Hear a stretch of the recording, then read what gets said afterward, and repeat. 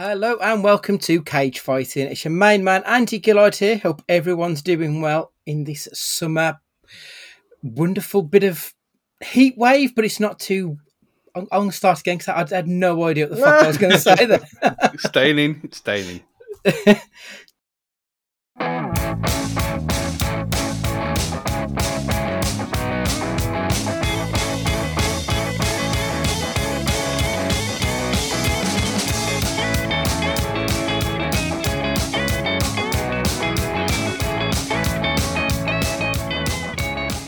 Hello and welcome to Cage Fighting. It's your main man, Andy Gillard here. Hope everyone's doing well in the world right now.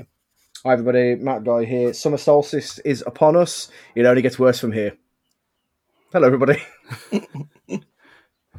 Summer solstice indeed. I'm amazed with you and your ways that you hadn't watched any Glastonbury though. Who, me? Yeah. Nah, there's unfairly probably, but Glastonbury has a bit of a bad rap for me. It's full of champagne socialists and Eton toffs. It's just not. It doesn't look like my bag at all. I'd rather go to Download or something. It's the middle class version of a V weekend at fucking in Stafford, isn't it? It's just all pop bollocks. It's not what a festival's about. I saw some young blood character, and he started bouncing on the stage and saying, "Well, you got ADHD, you mate." And I think, well, and then he was like gurning like some kind of Joker figure. I thought, no, this ain't my bag. So I turned it over and I was watching someone else I hadn't heard anything of. But there we are. I have just prior to this downloaded the 80-minute Jamie T set, which I'm very, very, very much looking forward to watching. So maybe I'll change my mind in 80 minutes' time from watching. But before we get to that, Matt, I think what we're going to do is we're going to talk about Tom Cruise this week.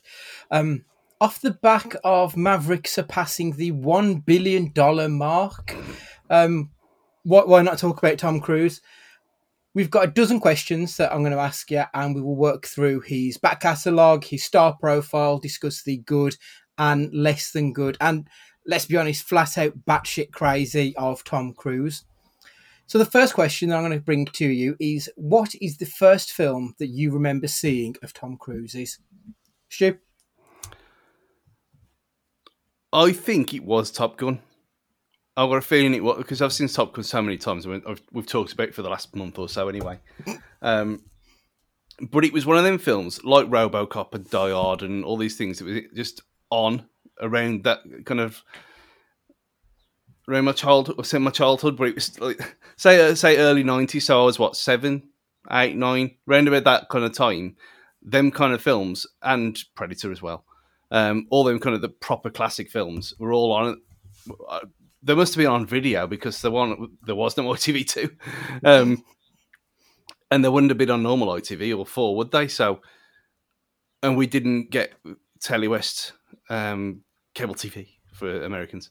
We didn't get that until I think 94, 5. So, if they were on the movie channels there, maybe, but that kind of genre of film was always on in the background at some point in someone's house. So it must have been the VHS revolution. So I'm guessing it was Top Gun. I mean, my first memory of watching it properly was the first Mission Impossible in 96.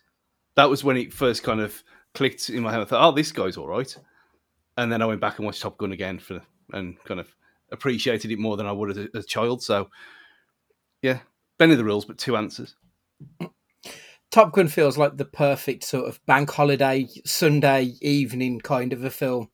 Something that'd always be on TV around that time. You'd have Bond on during the day, and then you'd have Top Gun maybe at 6 o'clock. Roger Moore Bond as well. Yeah, definitely, yeah. Matt, what's the first recollection you've got of a Cruise film? I think I would have seen Top Gun, but not have been old enough to remember it. So the one I can categorically say was the first I saw was Minority Report. And it would have felt like at the time, I remember vividly feeling at the time, like this is the most advanced state-of-the-art technology I've ever seen in a film. And this is the craziest, sci-fi-est film in my entire life, concepts of which I couldn't grasp. And then watching it since, it's not quite that really, but I remember feeling like it was a proper romp at the time, like that gun that you have to flick around to fire like the sonar bolt or whatever it is out of there was just proper cool at the time. And I just remember it being properly up, in my wheelhouse and up my street. That film when I saw it when I was younger. Did feel like that was quite a big deal. I remember when it came out, it was just checked 2002 when it came out, and obviously with it being Spielberg behind it, it came with quite a lot of momentum when it came over here, and it was something of it kind of was groundbreaking because it felt like it was the first of a new wave of sci-fi. I haven't watched it for so long. I don't know if it stands up, but yeah, I think that's a good place to start with him. With me, I'd go back a little bit to Interview with a Vampire was the first time I saw Tom Cruise. Because even as a kid, I always loved horrors and all that kind of stuff. I remember watching Bram Stoker's Dracula. I lent it off my friend's sister, and I hated that film. It was so bad. But like I'd have been, 13, 14 at the time, I pretended to really like it because it was a better vampire. And then went on to Interview with a Vampire, which I watched like time and again. And again, it's probably one I haven't seen for the best part of 30 years now. But I remember loving it at the time and thinking it was like this really moody, deep and introspective film because it was about vampires, and vampires are generally the moody teenagers of the horror world. And I think that's what I was channeling at the time. I imagine now it's really airy-fairy and shit, but at the time, I absolutely loved Interview with a Vampire. It was a great movie. I probably haven't seen it for... When did it come out? 94? Something like that? 94, I think. Yeah, so... Oh, no, I wouldn't have seen that at the cinema. It must have been... It must have been that. It would have been on like Sky Premiere. I've got a feeling that's got the kind of... It's got that kind of feel about it. Yeah. I've probably seen it once, ever. And I don't think I've seen it... Yeah, I can't remember seeing it again. No, it's not worth the rewatch. I don't think now, but at the it's time, never a good sign, is it? So that was the first film. What was the latest film of theirs that you've seen? I think if we take Maverick off the table, because obviously we discussed that last time out. So what's the last film that you saw with Tom Cruise in? It doesn't have to be like his most recent film. It can be one from time ago, but the last film of his that you watched, Matt. It was not that long ago. It's not the most recent chronologically or anything, but I watched War of the Worlds relatively recently. It is a film. It exists. It's one of these where it's an answer to a question later on, but it's flawed, but it's not a total failure either. It's a swing, but I'm not sure if it's a miss. Yeah, I know where you're coming from with that. It's a goal. It's a goal mouth scramble and a tap in, basically. Like it's you know what I mean. A right back who gets 0 goals a season scores. I don't know. It's the best way I could describe it. Yeah, just fumbles it over the line. Yeah. Stu, what's the latest that you've seen? Other than Top Gun again before going to watch Maverick, which is kind of cheating. I looked at this and I thought, it's been a long time because I haven't watched the first Mission Impossible, and the second one is amazingly the only ones I've ever seen, even for me. So I've got them all there. I've bought them all now to watch in preparation for the last two. Next year it comes out now? Yes, it is. The first part's out next year, and then the second part's out the year after, I believe. Yeah, so I've got a bit of time with that one, which I know exactly that they're right up my street as well. And I should have watched them. I mean, I might have seen 3. I can't remember if I have. So looking back through the IMDb things, and amazingly, it's Rock of Ages, 10 years ago. And has it really been that long? 2012. I love that film, and I never had having a bad word said about it. It rendered the Glee, the height of the Glee phase, and all that kind of stuff, and. Yeah, it's not brilliant. Of course it's not. But it's a lot of fun. And it's... Obviously, we'll get into it with some questions later on as well. But yeah, I remember I went to watch it and then I bought the Blu-ray as soon as it came out. And I've watched it multiple times since. And not for a while. So that's going on the list for. That's a perfect summer film as well. It's just cheery. We'll see. For me, the last films I saw. So yesterday, in preparation for this, there was a few films of his that I just wanted to watch because I'd never got round to seeing them. So I watched Risky Business and The Colour of Money. The Colour of Money I didn't realise was a sequel to The Hustler, but I really enjoyed it. And Newman in that film is fantastic. Like, he's such a great actor that I don't think he's in enough conversations for like the greatest of all time, because he's up there with the best of them. It's absolutely superb. And this young cocky prick that was Tom Cruise at the time was perfect in that role as this I know better than everyone, even though I don't know anything outside of my tiny little world. Really enjoyed that movie. And the other one, Risky Business, was not the film I wanted it to be. The only recollection I have of Risky Business before this is there's an episode of Saved by the Bell where Screechy's mom's Elvis statue gets broken and he has to repair it, and they do the dance to one of the songs like he does at the beginning. And I thought this was going to be a bit like Ferris Bueller's Day Off. And it sort of was, but it was the most low-key version of Ferris Bueller's Day Off. Like, there was just no peaks and troughs. It was just a slow plod throughout the film.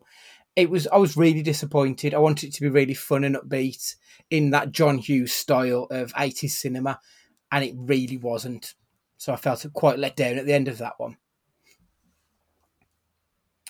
So as an actor, what is it that you like about Tom Cruise? What does he bring to the table that you enjoy watching? Stu? He's fun. He doesn't take... I mean, there's a few films where he's at proper films where he's not just jumping around and explosions and whatever. He's got a bit of everything. And obviously, as a very straight man, you can quite actually say that, yeah, he's a very attractive guy, and that helps. You ain't looking like Norman Lamont on the screen, am you? So I don't know where that's come from. You say you're a very straight man, Stu, but I remember when we went to see Martin Kemp, and the doe eyes that you were giving him were incredible. Yeah, but look how good he looked though then, and how he looks better now than I do now. Whatever age he is, but yeah, he's obviously he's got the looks on his side, but it's that smile as well. He's got that kind of smile that it's so infectious that it makes you smile. That damn smile. That damn smile. That's the title of the episode. Yeah, he's just got an infectious personality about him, and I kind of like that he for the most part he puts everything into everything he does, and he seems like well, apart from the Scientology stuff, he seems to be a generally nice bloke as well. Where you see things like the Curry House thing in Birmingham last year, and like stories like that, and how he did like a little bit for Channel 4 F1 as well, around promoting Top Gun Maverick, and it just taking himself off and not taking himself too seriously. There's a lot of people who, of his stature, like you wouldn't get Tom Hanks doing that kind of thing, really. So it's always one of them things which I was kind of amazed that it had been 10 years since I'd watched a film of his through choice. But yeah, he's just got an infectious personality that he just draws me in. I just like the guy. I did not expect this to be the coming out episode of Stu Paul. I get what you mean, though. Sorry, carry on, Matt. Speaking of his that damn smile that ruined it all for Stu, I swear, very early on in his career, he's one tough. Yeah. Was directly in line with his philtrum. Yeah. Which is the weirdest fucking thing. If you see a picture of it, it's weird as hell. And I don't know how a dentist rectifies that. How Britt Baker DMD would have what she would have done to rectify that. Yeah, he's definitely got like the whole veneers and all that shit, hasn't he? I think to get it, because it looks properly off kilter, doesn't it? When you look at someone with a tooth in the middle of the face, it's weird. But I do get what Stu was saying. Like, he has got this star presence in everything that he does, good, bad, indifference. He does draw you into his performances, I think. I mean, we'll come to it in a bit. I'm not sure whether or not it's a good or a bad thing because I do feel like a lot of it is very samey. But if it's something that connects with you, you will enjoy all of his films. So I think when it works perfectly for him. Matt, what do you like about Cruise?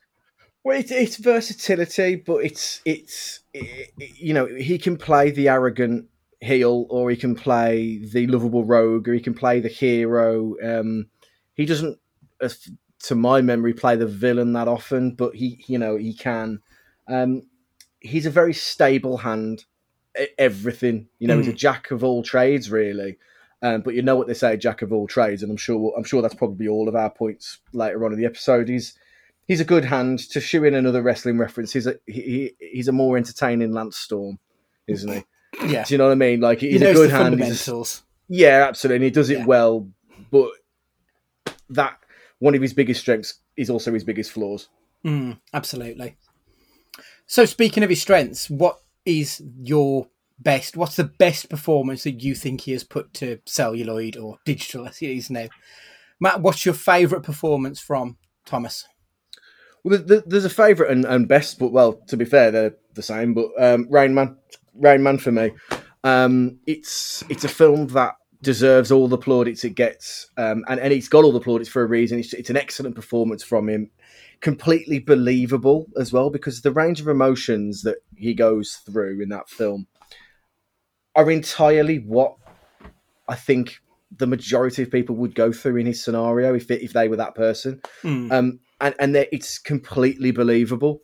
And is there nothing more powerful in film than being something that's relatable to the audience? And that's exactly what he does in Rain Man. You know, Rain Man isn't as good without Dustin Hoffman. I appreciate that completely. But Tom Cruise, you know, he really makes that film. It gives not the heart, but the soul maybe of the film. If Dustin Hoffman gives it the heart. Yeah, I think that's a really good point, actually, because I think you're watching the film through Tom Cruise's eyes, aren't you? Mm-hmm. Really, I think he's our conduit into the movie, because obviously Dustin Hoffman's character is difficult, I suppose. It's difficult to identify with him, whereas you can do it quite easily with Tom Cruise. And he really draws you into that movie through his performance. He's absolutely wonderful. I'd got Rain Man down, but I knew you was going to say it, so obviously I had a backup answer, and the backup answer is Collateral. As you said to the previous question, he doesn't do a lot of bad guys. Like, he's mostly the hero in everything he does. So Collateral was the first time where he played a psychotic serial killer, and he was still believable. He had that that otherworldliness to him that he brought to this role, but he really underplayed it, which is not something he's often known to do. I feel like he tends to lean into it and give the larger-than-life performances. Whereas with this one, I feel like he reined it in somewhat, because if you're going to be a sniper, a hitman for someone, you can't be this big, flash, showy dickhead. So instead, it was a more restrained performance, which is not what I associate with Tom Cruise. And I think it was all the better for it. And I do think that Jamie Foxx really helped him. Much like you said with Dustin Hoffman, I feel that Tom Cruise's best performance comes alongside a really strong performance from a supporting actor. And Jamie Foxx, I mean, he was Oscar nominated for his performance in that. He was exceptionally good. I think it's a massive sleeper film, though, that. I reckon Joe Public doesn't know it exists, which is a shame, because it's a very enjoyable film. I remember at the time there was quite a lot of hype around it, and then I don't think I've heard anyone mention it for like the last 15 years. Like, it's just completely vanished. Stu? It was Rain Man and Collateral. I think for what you said about being a flashy dickhead, that's kind of what he starts off as in Rain Man. You kind of get that feeling about him being, he's been what is he? What are they called? Like yuppie? Is that the right word? Yeah. He's a bit like one of them, and he's kind of, and it's a side of him that you don't see very often, which is what I've got listed later. You kind of like to see him in more actual just dramas, because he can do it, and he's more than capable of doing it. Obviously, you could probably see that later on in his life when he can't be jumping over planes and stuff anymore, and he's got to do something else. But he does seem to have the range to do these kind of things. But Rain Man was just stand out without a shadow of a doubt. There's a reason why. Absolutely. And I think what you said about him playing off at other people. Look at the amount of people who've been nominated for Best Supporting Actor when he's been the main actor as well. And maybe he's like the Andy Keogh of the film world. Yeah, that's it. So that's the good. What's the shit? What's his worst performance that he's given? Mine is going to be Rock of Ages. I'm sorry, Stu. Oh! It was too much. It was so over the top, and it just did not work for me on any level. I didn't enjoy the film. I didn't enjoy the experience, and I thought he was particularly bad in the movie. I don't know what it was. I just didn't find him believable, even as this sort of aged rock star, which he kind of is in real life. It just didn't work. I think it's because he's a little bit too clean cut, and then to see him with that long hair and trying to be all suave and cool, and it was just a big no from me all the way throughout. And I like musicals. I don't like jukebox musicals, so that might be why that didn't work for me. But I did love Glee, so I don't know. It just never got into my heart quite like I wanted it to. The whole film's over the top, though. It is, but it just didn't work for me. And I know musicals are supposed to be like that, but for whatever reason, I just couldn't rock out to it, unfortunately. Stu, what's his worst performance in your eyes? War of the Worlds. Easy. And you can't really blame him for that. I mean, he ain't got a lot to work with, admittedly. But he just doesn't look arsed at all, like most people on that film didn't. And I remember watching that, and I'd forgot like how it ends and stuff. And I remember bursting out laughing. And there were those people who'd been obviously fans of it for years and so many different versions of it and the radio playing, whatever. And there were people looking at me like in shame. and I just couldn't believe it. How can you end a film? How can you end a story like this? But yeah, it just looked. It's shit. It's a shit film. Even Nicolas Cage couldn't save that. I mean, it'd be towards the bottom of the list if he had featured. But yeah, he doesn't do bad very often, and it stands out when he does. And that was War of the Worlds for me. Matt, are you going to echo Stu's sentiment on that one? No, not at all. I didn't think it was terrible. I didn't think it was like the worst thing since sliced bread. I just think that the ending absolutely destroys everything that you've witnessed for the last what feels like about 4 hours. But that's not Tom Cruise's fault. You know what I mean? That's not even the director's fault, I suppose, if they wanted to be faithful to the source material. Do you know what I mean? So I don't think War of the Worlds is dreadful. I think it's got some really some tense scenes in it, and there's some heart in it. It's okay. It's absolutely fine, but it's not dreadful. What is dreadful is Night and Day, basically, with Cameron Diaz. It's completely filler, zero thriller, and absolutely vanilla. Like it just exists, and there's nothing special about it, but there's nothing absolutely dreadful about it, which is its biggest crime. It just exists in the ether. It's that's almost worse, though, isn't it? Because it's utterly forgettable. It's you know what I mean. It's a Leicester or a Derby, or you know what I mean. It's not even got a Hooters like Nottingham. You know what I mean. So I don't know what else to say about it. I've never seen it. I've got no intention of ever watching it at all. Yeah, same. Yeah. No, it's it never appealed, and all the reviews have been exactly what Matt have said. It's a film that was made. That's not enough, is it? Really? So no. So off the back of that, what is it about Tom Cruise that you dislike? What does he do or doesn't do in his films that puts you off him? there's got to be something. Like, no one's perfect. So, Matt, what's a negative about Cruise? He's just a bit safe. Hmm. He's just a bit too, and I don't think it's pigeonholing, and I don't think it's because he doesn't want to step outside of his comfort zone. But in order to stay at that absolute top level in terms of box office, sometimes you've got to protect the brand and avoid putting in a stinker. Like, he'll do these little cameos in like Tropic Thunder and like Austin Powers and stuff like that, just to do something a little unusual. But then that would go against the Cruise brand. So I think his biggest detriment is he's a bit too safe, really. And I like to see him branch out and do something a bit more niche in order to kind of diversify and get a bit more of a cult following. There's a reason why Nick Cage has a cult following and Tom Cruise doesn't really have a cult following, because like most cults, they need lunatics to follow them, and lunatics only like certain things. Yeah, that's very true. Stu, what do you think? I mean, there's not much I don't like about him. So I'm going to start to question myself now. I think it goes to that kind of thing as well, that he never does anything like controversially awful. You don't play like a paedophile or a rapist or something like that, or like something like really nasty. Playing a Collateral, yeah, fine. Hitman Higher, whatever. It's not nasty, is he? It's just a job. He was still likeable in that film, wasn't he? Though that's the thing. Yeah. And who didn't want that hair? Yeah.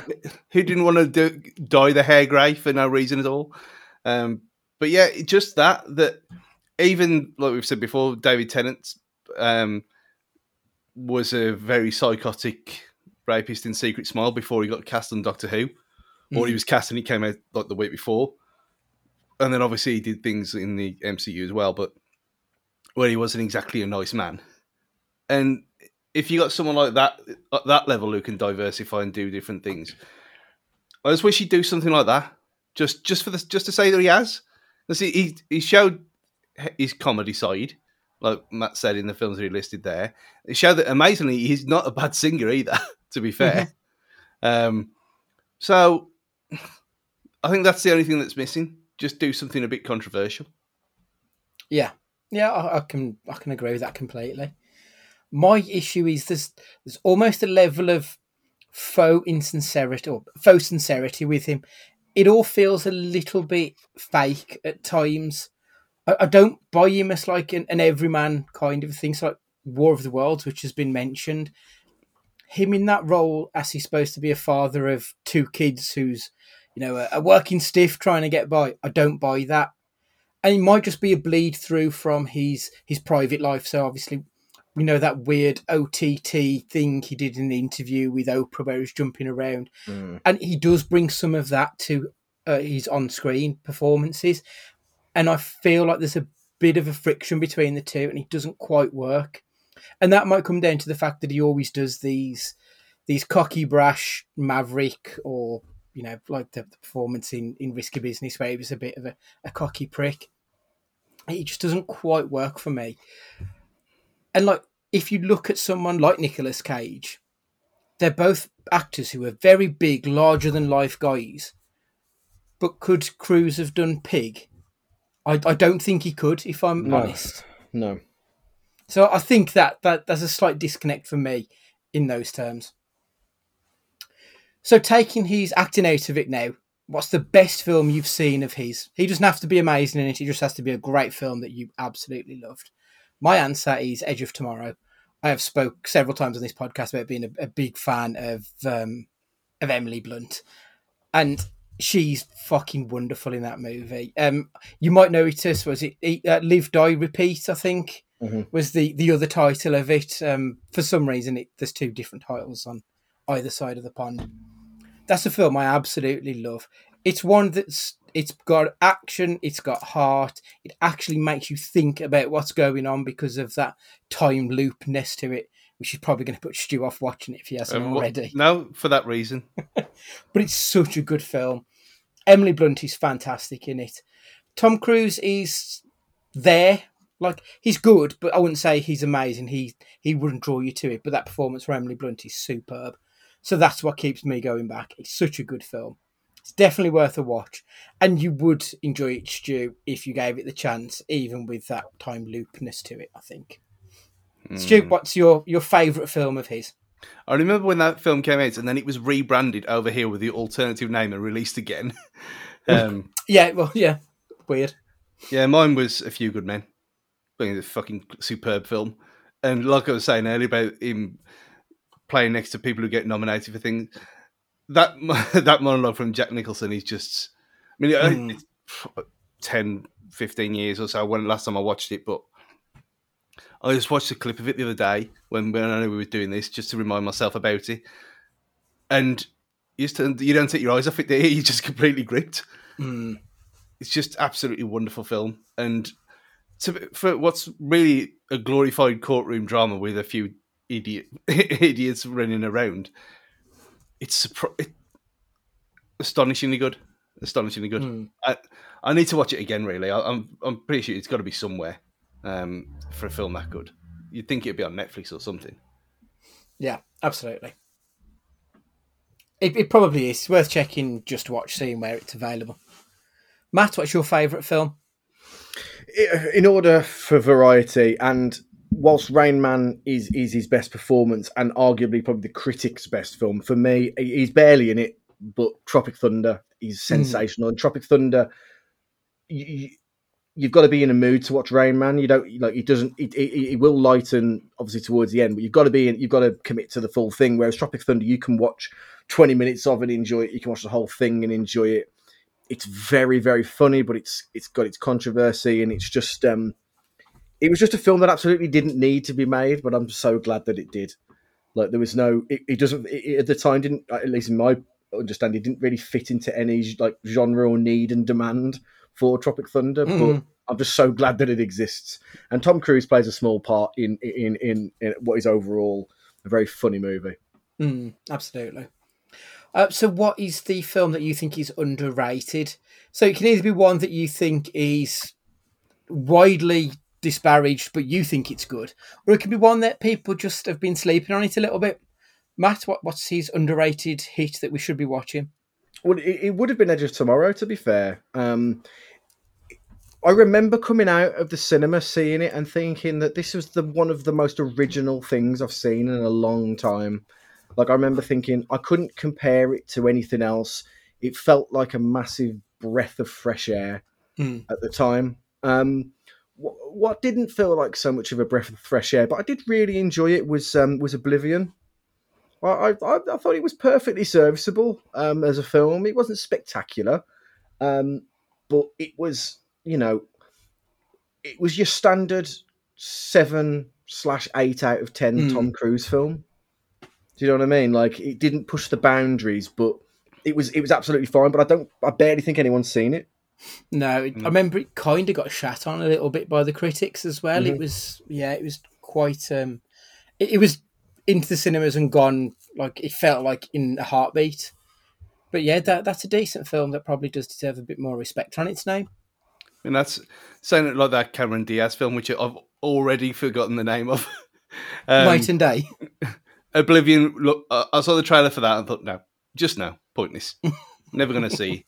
But you're kind of twisting my arm to go and watch this now, even with my time loop hatred. Honestly, Stu, you know what my feelings are towards multiverses, time traveling, and the like. Edge of Tomorrow it's so different.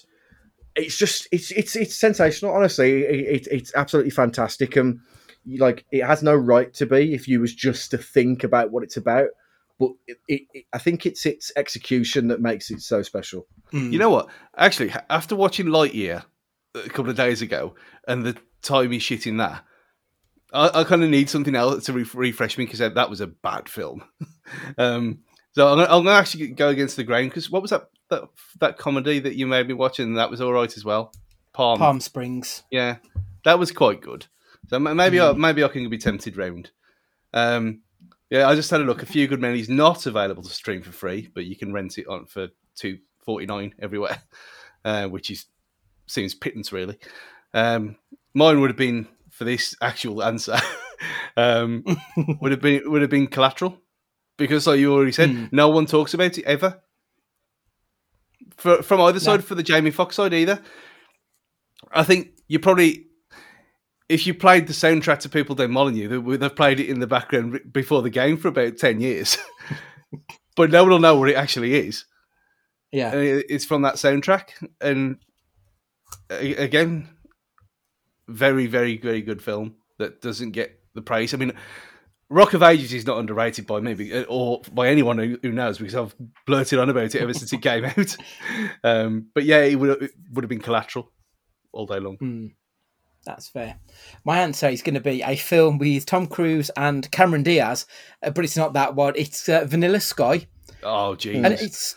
And I really enjoyed it, and I think a lot of people slept on it. I think a lot of people shat on it early doors. I don't know why, because I do feel like there's actually layers to it. About there's a story about the superficiality of society, about friendship and about love, and obviously it was a remake of a Spanish speaking film, if I remember correctly, because I think Penelope Cruz was in both versions of it. But I really enjoyed that movie, and everyone seemed to absolutely hate it. But it's a solid 7 out of 10. It's nothing exceptional, but it's a good, interesting film with depth to, which I don't think you get a lot of, especially in Tom Cruise films, because they do tend to be your more popcorn fodder. Mm-hmm. So I felt like it was something he did that was slightly different, going against his usual grain, and I really enjoyed it. I do think people probably needs to give it a reevaluation, because everyone seems to hate it, but I really enjoyed it. I think it's an underrated hit of his, personally. Yeah, that might be one where you watch it when you're a bit older and it kind of hits better, because I mean it wasn't going to be on my worst performance. It was going to be on my worst film, if that was even a category, straight away, because I hated it. I absolutely hated it with a passion. And it's like PTSD now, bringing back bad memories. But I watched it that once, and I might watch it with my cousin Kim. I can't remember. It's been so long. And walking out of it thinking that was the biggest pile of shit I've seen for years. So who knows? I'm not gonna say I'm gonna give it another chance, but if it like reemerges out of nowhere and it's like the number one film on Netflix for whatever reason, then maybe. I think I watched it when I was at uni, so I was doing all of the mise en scène and all that crap that comes with it. So I think I probably watched it with that more wanky film student head on than just a general watch it to enjoy it kind of thing. And I enjoyed it for that side of things. So I want to know then, right, so Tom Cruise has been around since 1981. His career started the year before Cage's. When Cage was in the Fast Times at Ridgemont High, even Blink and You'll Miss It debut. Cage has got over 100 credits to his name. Tom Cruise has got less than 50. There aren't many actors who have got that level of longevity to their career with so few credits to their name. Can you explain to me why Tom Cruise is at the very top of his field, even though he's got, I think it was 46 credits when I looked earlier to his acting name? Matt, what do you think? I think, and this is purely going through from the opinion of his peers, really, in the profession, is that I think it's widely regarded that he's the Springsteen of Hollywood, in that he's the hardest working man in Hollywood, in that every single film he's putting the time in, every country he's going to, doing their version of Graham Norton, doing their version of GMTV or This Morning Britain. Like, I think he gets his name out there so much that he's always in public perception. And when you're always in public perception as much as he is, mixed with the fact that he never picks a role that really is going to be his undoing and be a massive flop, I think that gives you longevity, because you're always relevant. You're always in. So, for example, Graham Norton, right? Apart from maybe BBC America or whatever it's called, it's a very British thing. And there's a certain level of, you watch it and he's on it, and there's a bit of a shock that he's on this smaller program in comparison to, world TV. So he's in your living room as opposed to your big screen now. He becomes more accessible. He becomes more relatable. And I think he's just always there. He's just always been there. He doesn't need to pump out 3-4 films a year to be there because he's always on your TV. He's always on your radio. He's always on the side of the bus. He's just got a constant presence. And I think that's why he's been able to maintain success. Yeah. I think my argument was going to be pretty similar. I had a look at like the top grossing actors over the last decade or so. And I think it was it 6 or 7 years out of the last 10, he was in the top 10. He's always around, even though he might not have done more than like one film every other year. He's always there, just sort of hanging around in the background. There's like the spectre of Cruise. He's always hanging over Hollywood. And there was this story recently about the guy who directed Top Gun Maverick. I can't remember his name, but he pitched this idea to Tom Cruise about doing Maverick. And Cruise turned around and said, right, okay, wait there. He got on his mobile phone, spoke to whoever, and just said, we're going to make Top Gun 2. And then the wheels were in motion the day after. So he does have that work ethic that's very much, that's something I want to do. Let's get it done. And like, if he's there at the inception of Top Gun 2, he's there at the very end of Top Gun 2. That's like a 2-3 year project. From production, pre-production, from the actual film, post-production. That's why I don't think he's got a massive amount of credits to his name. But you know he's there because he's the one involved. He's the one who's promoting this film. And then it comes out and he's everywhere and he's got the biggest grossing film of the year so far, I believe. I don't think anything else has hit $1 billion this year. I don't think there's anything else in Spider-Man, if I remember correctly. So it's just incredible. Absolutely incredible. Stu, what do you think? Yeah. I mean, I just looking, he's got out of 50 films now with Maverick. He's producer of 25. So. Bloody hell. And it's not just exec producing. Yeah, so, it's yeah, produced incredible. by all the Mission Impossibles, all the Jet Reacher ones, Last Samurai, which never been mentioned. So, yeah, there's a lot of them where he's just a producer anyway, things like Narc. Yeah, just all-encompassing, doing everything. Like I said earlier on, when we said about what enamors you to him, and it's the fact that he does go balls deep into everything. He doesn't just turn up and say his lines and get back in his fancy little trailer. He's there doing everything. And if you're putting that much commitment into a project, then you need a break. You can't be doing that with everything. So that's probably why. And fair play to him. Definitely. So what role should Tom Cruise have taken on? If you could replace any actor with Tom Cruise in any film, what role would you be replacing Cruise with? Stu? I don't think in something like The Hangover, like something completely stupid, like a dude bro film, because we've seen him do comedy, like we mentioned already, in tiny little bits, but never that I can think of full on comedic role for a whole film or a genre of films like that, like the what was Hot Tub Time Machine, just stupid shit like that. If you've been in something like that, just completely out of the blue, just a complete change of pace, change of direction, just turns up, producer role on something like that, or Juice Bigelow or something like that. Because I think he could do it. I think he'd be really good in it as well. We've seen that he don't take himself too seriously, so I think it's a missed opportunity more than anything else. And I'd love to see.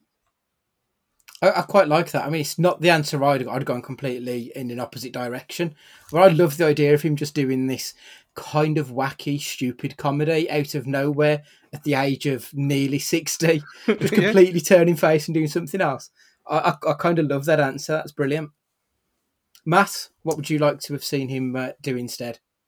I don't think it really would have worked in terms of the timeline or time or something, but I would have liked to have seen him play the American guy in Snatch.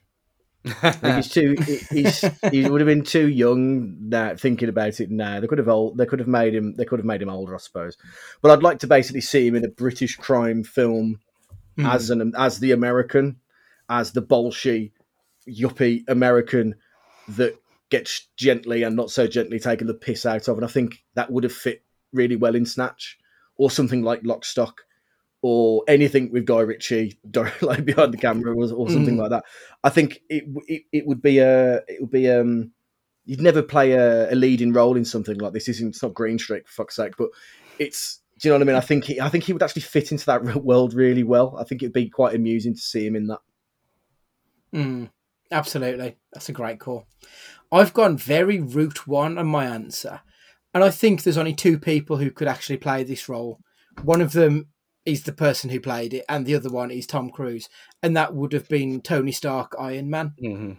I feel like that character is very much this man who's been around for a good few years, who's made a lot of money, who has, almost gone to hell and back. Probably not quite so much for Cruise as it was for Robert Downey, but I do feel like he would have been a good replacement for him. And I do think originally he was like one of the names touted for that role. And I feel like he would have worked that perfectly well. I think he'd have been a good alternative had RDJ not been available for it.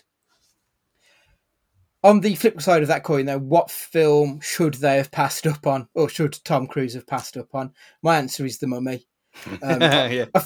I feel like Tom Cruise wanted some of that, that new shared universe franchise money, and he bet on the wrong horse with The Mummy. I didn't make it all the way through. I got bored quite early doors and gave up. It was a stinker. Just did absolutely nothing for me whatsoever. So yeah, The Mummy. Stu? Yeah, The Mummy. And for the same reason, the fact that he hasn't been in DC Universe, he hasn't been in the MCU, he hasn't done any of these, he hasn't done a Bond series other than Mission Impossible, which is his anyway. He hasn't been a part of a bigger kind of collective, has he? So, and I think that was it Monsterverse that they were trying to call it, or was that no? That was the Godzilla one. It was the Universal Monster Universe. Yeah, and it obviously failed again, like it failed the first time round. So, yeah, easy answer. Matt, are you going to make it a trifecta? Sadly not. I actually think War of the Worlds didn't need Tom Cruise, or War of the Worlds needed to be grittier. It was the most polished end of the world that I can remember. Do you know what I mean? And that's an element that you get with Tom Cruise, is that you get polished. You don't get gritty realism a lot of the time. I know we've talked about he's like emotionally in Rain Man, he is relatable, but it's not like gritty realism. And War of the Worlds needed to be a grittier, nastier, dirtier film than it was. I, for that reason, it's flawed, because it needed to be a little bit more 10 Cloverfield Lane than it was. Yeah. You know what I mean? Yeah.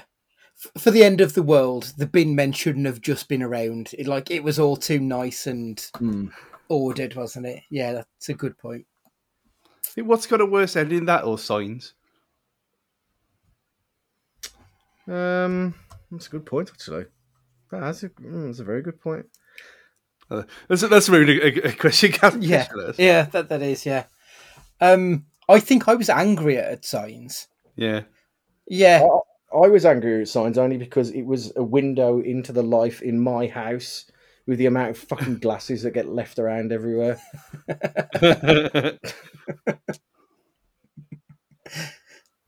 I hope Sam doesn't listen to this episode. He's open.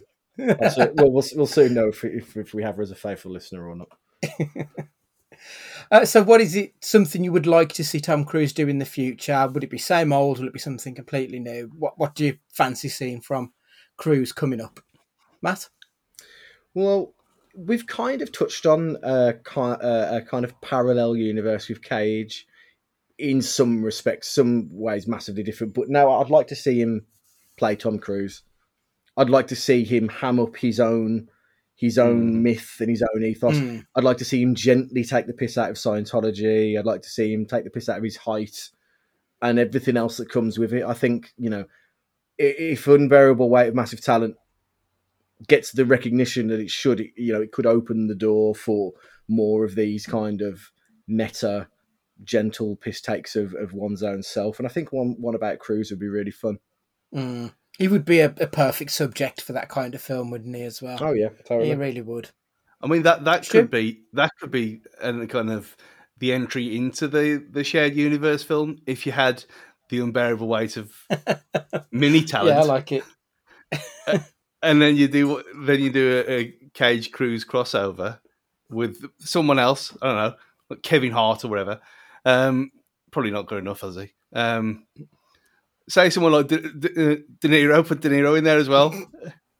So I'm guessing the original rumor was supposed to be that the film was written about Daniel Day-Lewis. So to get like a proper stalwart actor in there with those two, I think that'd be excellent. So chuck him in as well. Has Daniel Day-Lewis ever laughed though in his life? No, but I think that's why he would be perfect for it. Yeah, it'd be like Roy Keane. Yeah, it would. So what would you like to see him do next, Stu? I want that now. Oh, you want that as well? Yeah. I want a shared universe piss take thing. Yeah, okay. I'd gone similar-ish in that something that Cage has already done. I'd really like to see him do a Willy's Wonderland type performance. So both in the fact that it's like this bonkers off-the-wall B-movie and also this no talking. We're so used to seeing him being something of a motor-mouth show-off. I'd quite like to see it go completely the other way and just have him be this silent badass. I think I'd quite like to see him lean into that side of things and just do something completely different to what we're used to from him now. I think that'd be really interesting as well because he does have that persona, and could he still bring the larger-than-life persona across in a silent role? I think that'd just be quite interesting to see if someone else could pull it off as well as Cage did. They could even do it in Willy's Wonderland in the warehouse restaurant and just do a sequel to that. I'd be well up for it. That'd be brilliant. Right then, so that's this podcast done. Next week, the podcast is going out on the 4th of July, and Tom Cruise was in a film called Born on the 4th of July, so you might see where this is going. We're going to be talking about Cocktail. It is available to stream on Disney Plus and Prime in the UK, but check out justwatch.com to see if it's streaming anywhere near you. Please make sure you subscribe to the podcast, and we would love a review on whatever platform you listen to us on. Make sure you've got us on the Twitter and Insta at CageFightingPod, and any emails to cagefightingpod@gmail.com. So for this week, Matt, would you like to say goodbye? Take it easy, everybody. Look after yourselves, check in on your pals, and have a great week. Stu, would you like to say goodbye? Yeah, try everyone, enjoy the weather while you can. It'll piss down again soon. It's goodbye from me, and remember, be excellent to each other.